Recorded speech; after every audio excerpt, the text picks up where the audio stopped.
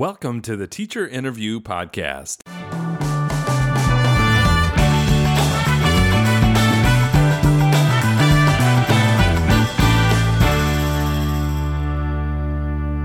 I'm your host, Wes Creasel. I work as Director of Innovation and Instructional Support in Fullerton School District, and every week we sit down and get to know a teacher better.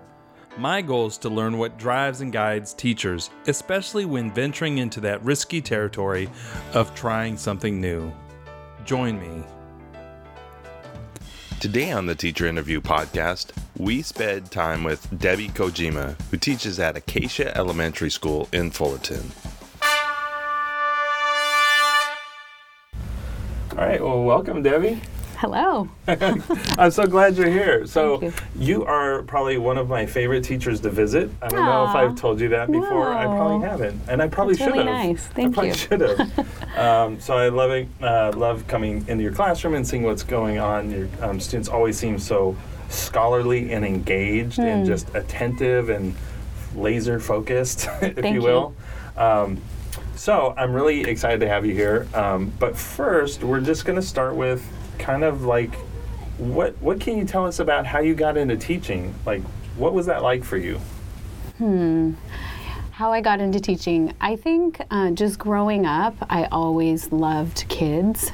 And I always loved playing with them and babysitting them. So I've always felt like it was a calling. So I just knew, and I went to college and knew I was a liberal studies major. Go back, did you do paid babysitting? Was that did. Like that was a gig? Yes, of course. Neighbors and family friends and stuff. I did that a few times. I wasn't asked back. I don't. So you obviously had more luck. Well, I did enjoy it. That's yeah. Good. So I always felt like I knew that I wanted to work with kids, and I just knew it was either that or nursing. Okay. And I went with teaching. So did you pick a college based on something to do with teaching, or what do you? Well, I went through Cal State Fullerton. It was local, and they had a great credential program. So yeah, I'm a Cal State Fullerton alumni. Awesome. Yeah. So when you got out of that, tell me about finding your first teaching job. Well, I was lucky enough I student taught at Orangethorpe Elementary with Stacy Hollenbeck. Yes, she just retired, one of my favorite people in the whole world. Anyways, that was my first assignment, and it was in 6th grade, and I was terrified. But it was an amazing experience, and it just so happens that next year, I was in the spring, and that next year they needed another class. And I got hired at Orangethorpe. So that's where I started, at Orangethorpe. I was at Orangethorpe for 13 years. Wow. Yeah. That's awesome. Mm-hmm. That's really exciting. Yeah. Okay, then tell me, first, before we go on to where you went after that, any like first year lessons, like things that you remember learning, maybe the hard way, or things that were frustrating the first year that came later, like tips? Like, let's say there's a first-year teacher listening to this in our district. Yeah. What was that lesson for you? I think my first-year lessons, I had such a strong connection to my master teacher. So just finding someone that you can go to is huge. And just kind of, finding someone to seek support, ask questions, because it's so hard in the beginning that you don't learn.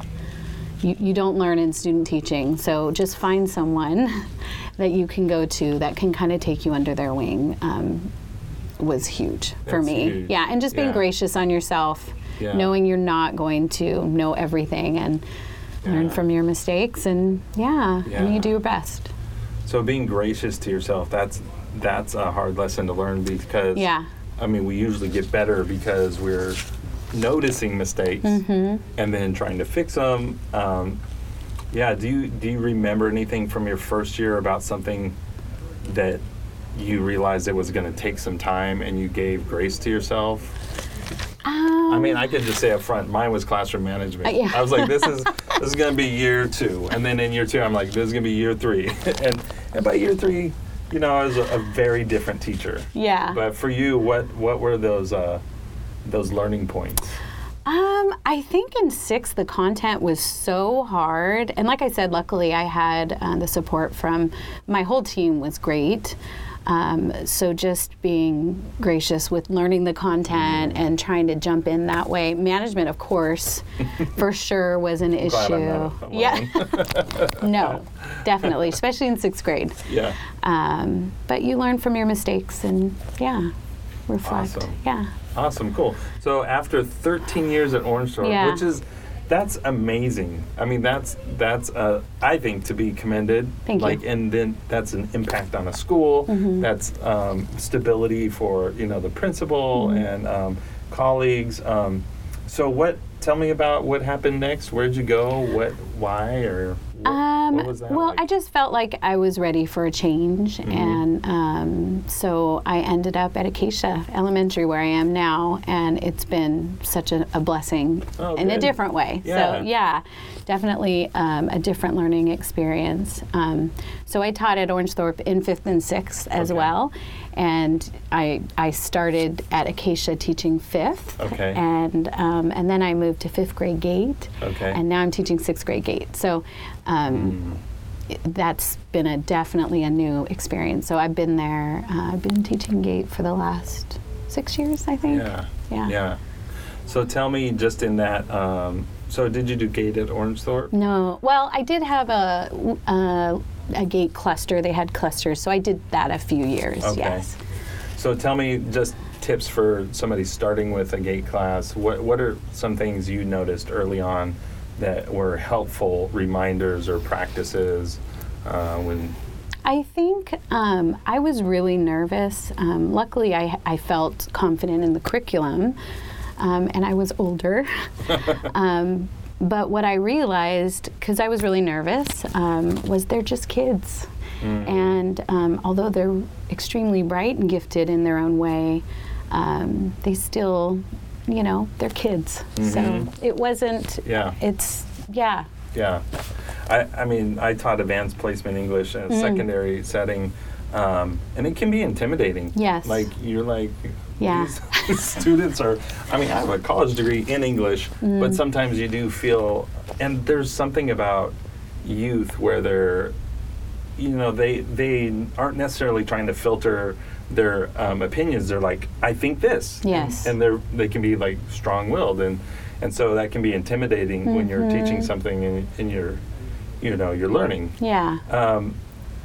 Give me something that you noticed in the GATE classroom that was kind of a standard or a practice that you wish you had known or applied to the traditional classroom setting. Because that's a lot of times what I hear, like, we kind of draw these lines and like GATE is different, but then I also hear, no, the things that we do for GATE students, how beneficial would it be to in any classroom? So is there something that's your favorite kind of, this does well with any group of students? Well, I think prior to, at Orangethorpe, it was the state standards, and the Common Core standards brought this whole new level of thinking and learning and writing. And so I don't necessarily, when I was transitioning into GATE, the Common Core standards were also kind of this shift. So I think that level of learning and multiple ways to learn and communicate your learning, which the Common Core standards have brought, has been amazing. And I think that was possibly, before with GATE classes. I'm not sure, but the transition for me from CSTs to the Common Core standards really brought kind of just this greater depth and rigor within my teaching, for sure. That's interesting. So was there like a strategy or something that happened in that second phase that you wish you had back in the CST days? Well, when I think about just the multiple ways of or writing through communication. There's a lot more writing. Our school currently uses Writers and Readers Workshop, and that's teaching strategies to the reader or the writer versus the lesson per se. And I think 15 years ago I looked for the best lesson, where today it's about the reader and the writer. So I think that's just a different shift. Yeah. So these are my words, but you can say yes or no. So some maybe more metacognition. Definitely. Like how does a writer think versus do X activity or whatever. Yes, definitely. Yeah, I love that. I think those are powerful shifts. And thank you for sharing that. So we do have we interviewed some people and we asked them three questions. One was like a one word. If they had to sum Debbie up in one word, what would it be? And one was share one moment or a story about you where you're being you. And the third was like bonus, like tell us anything about Debbie. Oh gosh. So I just want to don't worry. It's a family podcast. So there is a quote from your principal, Liz Leone, and this is in the story section, share a moment. So I wanted to share it because I think it ties into what we were just talking about. And so she talks about a debate that you were doing, she says recently. Well, first she said, watching you teach anything is a significant experience, a meaningful experience. But she talked about recently, you led your class in a debate, and then she talked about kind of these 5 pieces that were in the debate. So she talked about multiple perspectives, collaboration, inquiry, research, and then she says best practices, and I'm not sure what that means, but do you remember the debate? Yeah. Okay. Can you tell our readers, tell our listeners, you got me all in the writers and readers workshop, tell our listeners what does the debate look like, and what do your students do? And so my students were split up into 4 theories. So the title was How the Mastodon Became Extinct. And I separated them into 4 groups, and they were introduced to 4 different theories of how the mastodon became extinct, and then they broke up. They did some research based on just the basics of the 4 theories, and then they had to delegate and kind of work as a team to, I told the kids that you're presenting, so you're summarizing what your debate is, and you have to take into mind counterclaims, like what people are going to say, and there was a question section, so the kids were able to ask each other questions about their theory to kind of counter-argue and summarize. So it's a really good kind of hands-on of the 4 C's, just being able to collaborate and communicate and think on the spot in a debate. So yeah, that's pretty much what they did. So it took place over probably 2 weeks. Okay. Where they met, and then they met with their team, and then they split up the work, and they collaborated through Google or what have you. They did their research on their own, and eventually it led us to the debate. And this debate is like it happens on one day? Yes. Okay, so tell me how you set that up, how the students feel going into it. Like, what are you looking for on that day? Or is it like hands off on that day and whatever happens? Or, because I'm sure you have expectations of, like, if it goes well, it looks like this. Yeah. So talk me through that day. What are you hoping to see? Well, I'm just hoping that they're able, it's about the experience, definitely, and I don't think they understand the experience until they actually go through the debate. Right. There's a whole structure, so they start with a summary, like I said, of their debate, and all 4 present their summary, and they have a certain time frame. And then they have a counterclaim section, and they have a certain time frame, and they each take turns.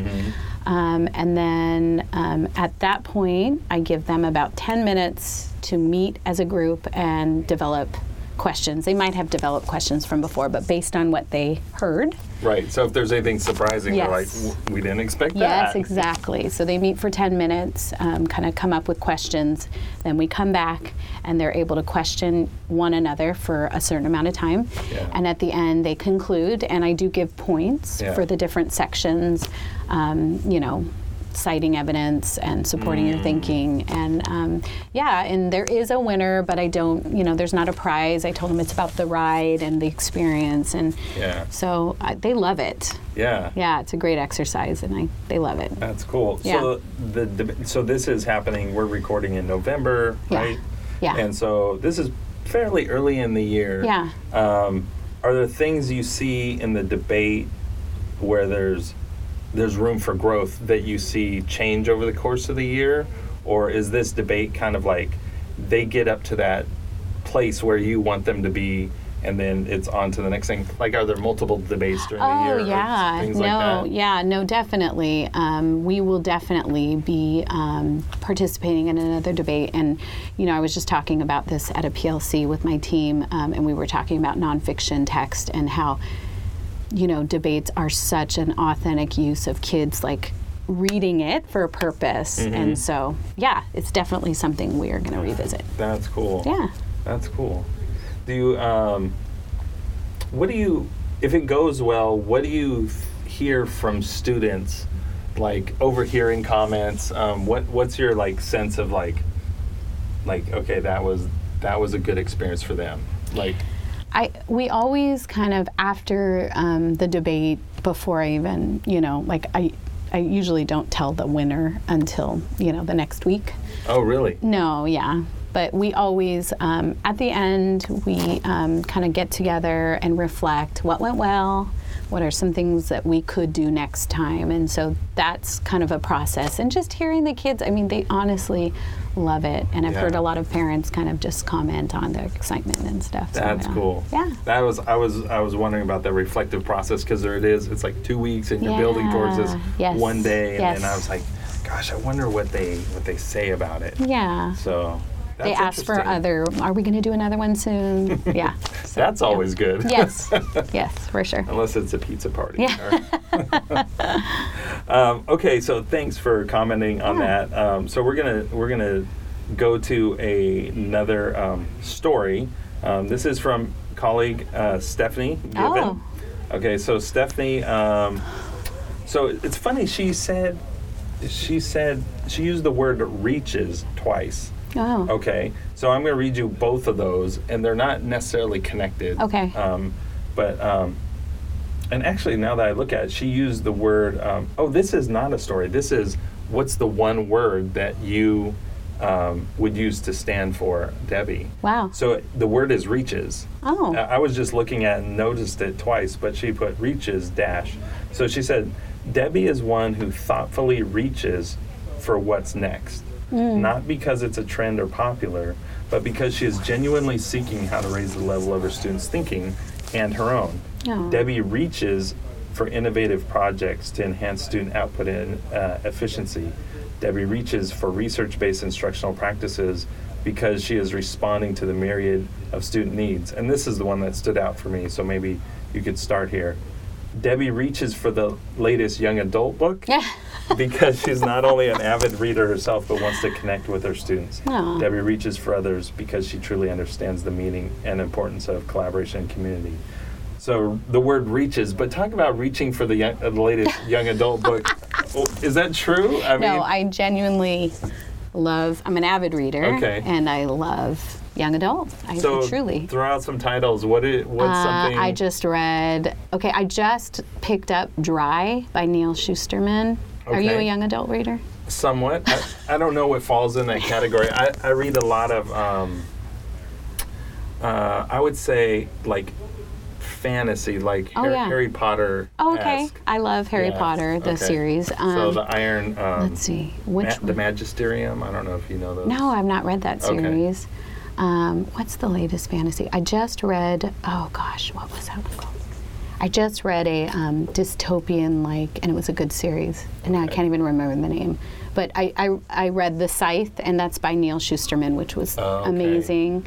So that's a name I should make a note of. Yeah. Okay. It's a great book. Shusterman. Yeah. Okay. It's a good book. So Dry. I haven't read it, but I'm excited. I have it at home. Okay. Tell me a little bit about Scythe and why that. The book. Yeah. And why you picked up another one by the same author. Well, it's The Scythe is about a society that's immortal. However, these scythes, the way they control their population, they're never sick. They age, but they can basically turn back the time. Is they glean, or basically glean the population when it's their time. And so the scythe is what they're called. These are these people that choose. Like when it's your time. When it's your time, and so. And when it's your time, they kind of reset you. Like no, they kill you. You're dead. And so.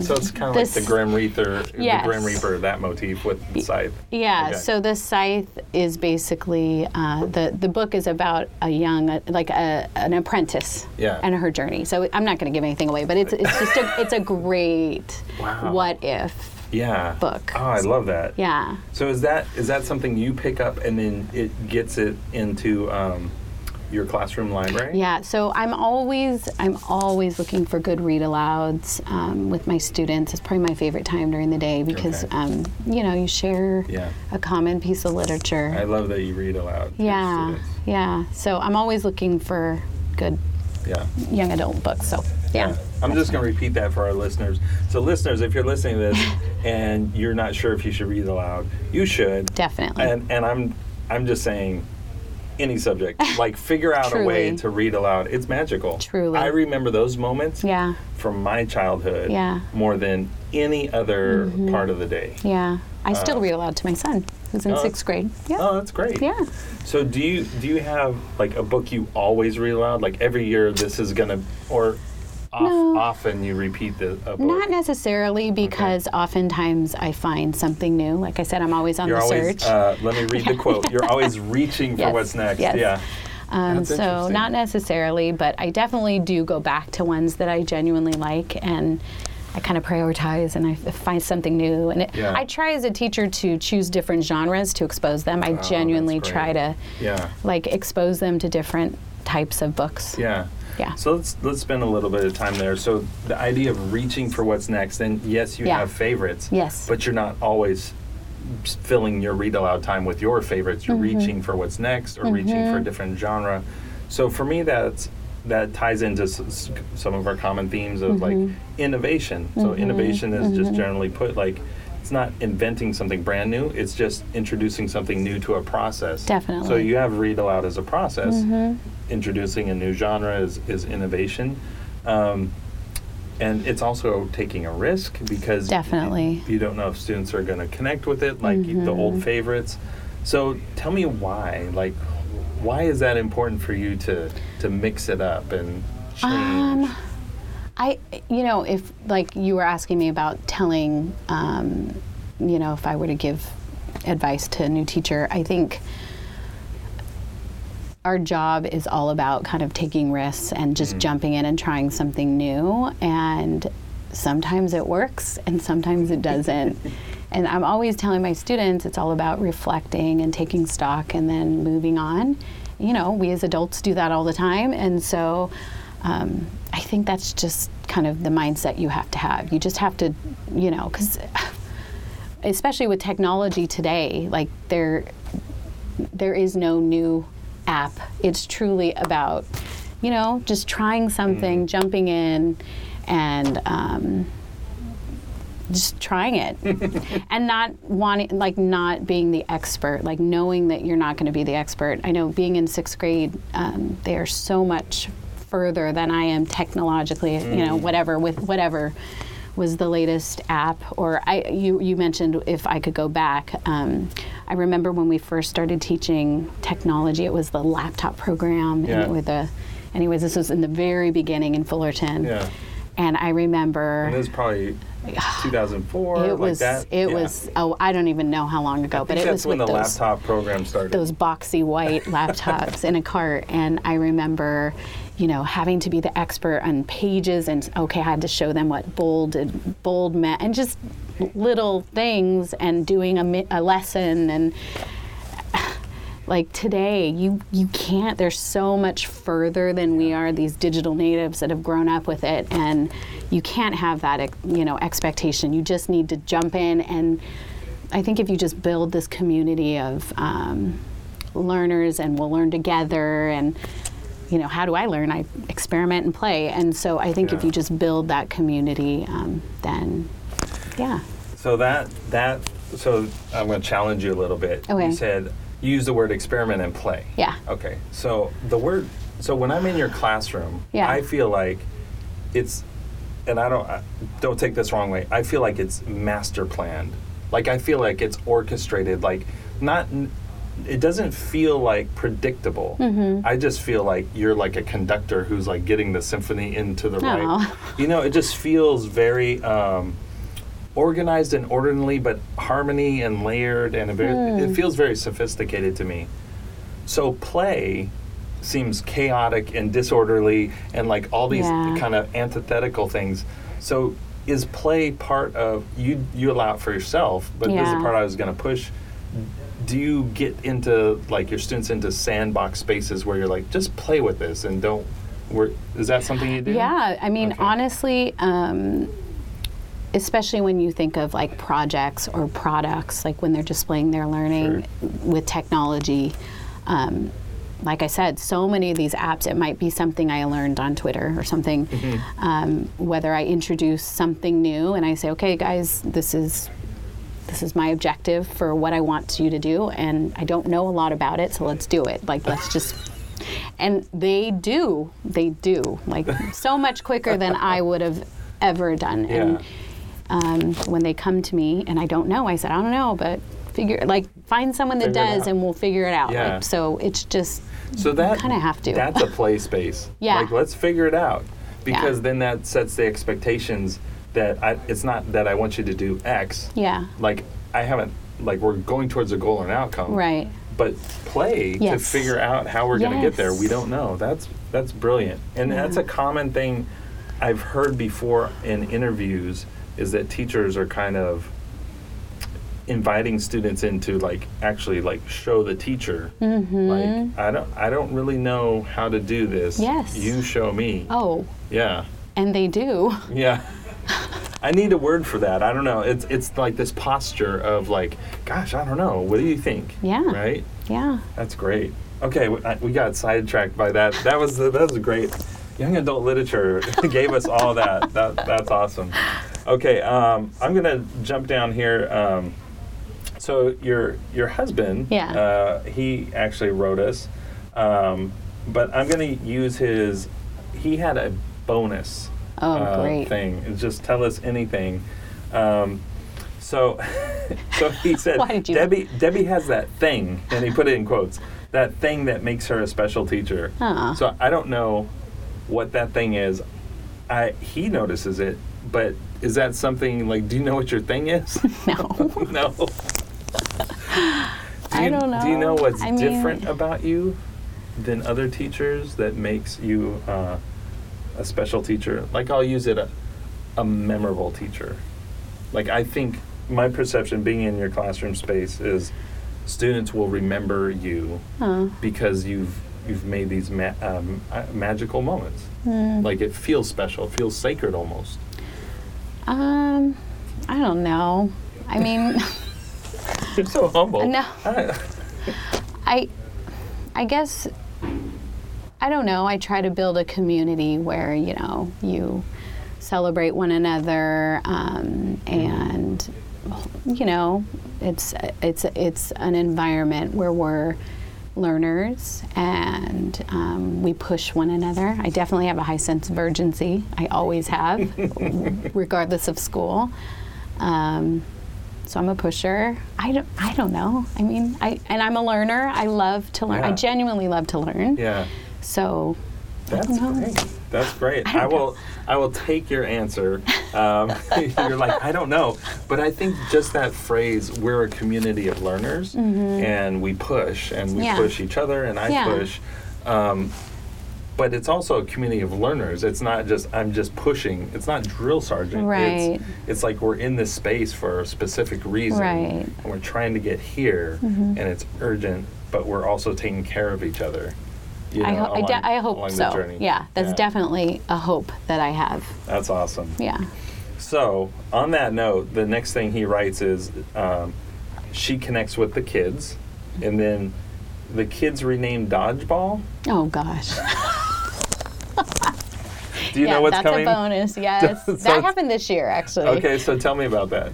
Well, I play Nation Ball with my class, and I've done it ever since, even in my Orangethorpe days. Okay. I've always loved. Do you play? nation ball, dodgeball? In grade school. Yeah, me too. Yeah. And so I just love it. It's definitely something that I love to do, and I'm pretty good.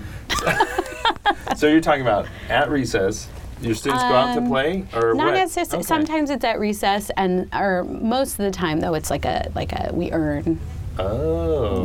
Okay. Dodgeball, but my kids. And so not in the context of recess. You No, just not say always. you've earned it, we're going to go play. Yeah. And you play with them. Yes. That's what he's getting at. Yeah. She connects with the kids, and the kids are named Dodgeball to Kojima Ball. You're so sheepish. Kojima Ball. That's what my kids said this year. They coined that term. That's cool. It's funny. He writes, because she loves playing with them. Mm. So that's, he says, she challenges them to be better students and human beings, and she is their biggest supporter. Oh, that's so nice. tell me about, so here's the second time play came up. Yeah. Is, like, we're talking about kind of experimental play, risk-taking space. Mm-hmm. But then there's a quote in here about you actually play with your students. Yeah, literally play with them, yeah. So why do you do that? You said you love it, but it's not entirely selfish. You're not doing it just for you. What does it add? It's just a fun kind of way to bond, I guess, and connect. And I don't know. The kids love it. I mean, I still have kids from Orangethorpe, like whether it's through social media, saying, "Do you still play dodgeball?" Really? I do. That's awesome. I do. So it's fun. I just looked at our time. We're at 30 minutes. Okay. But there is one more. You actually had, I think, 4 people responded. So we had one more quote from a colleague, Danielle Carrillo, and she wrote, on her first day of teaching 6th grade. She was excited but nervous. And she said you went into her classroom. Do you remember that? Not that, no. So she said you went into her classroom before she got to school and left a note on her desk. Oh, yes. Yeah? Yeah. You do remember that? I do remember that, yeah. So she said you wrote words of encouragement and reminded her that she can do it. Aww. So tell me about that moment. Well, and honestly, that was something that my Stacy Holmbeck did for me, and it meant a lot. It really did help, because it's such a scary, I mean, you were a teacher, and your first day is really scary, and I just remember how much it meant. So I felt and she's amazing. So, just that little, you can do it. That's cool. Yeah. I love that. Well, we are genuinely out of time. Okay. This flew by. Yeah. This flew by. Hopefully you're okay. Yes, I'm okay. I survived. Survived. All right. So thank you so much. You're welcome. Thank you.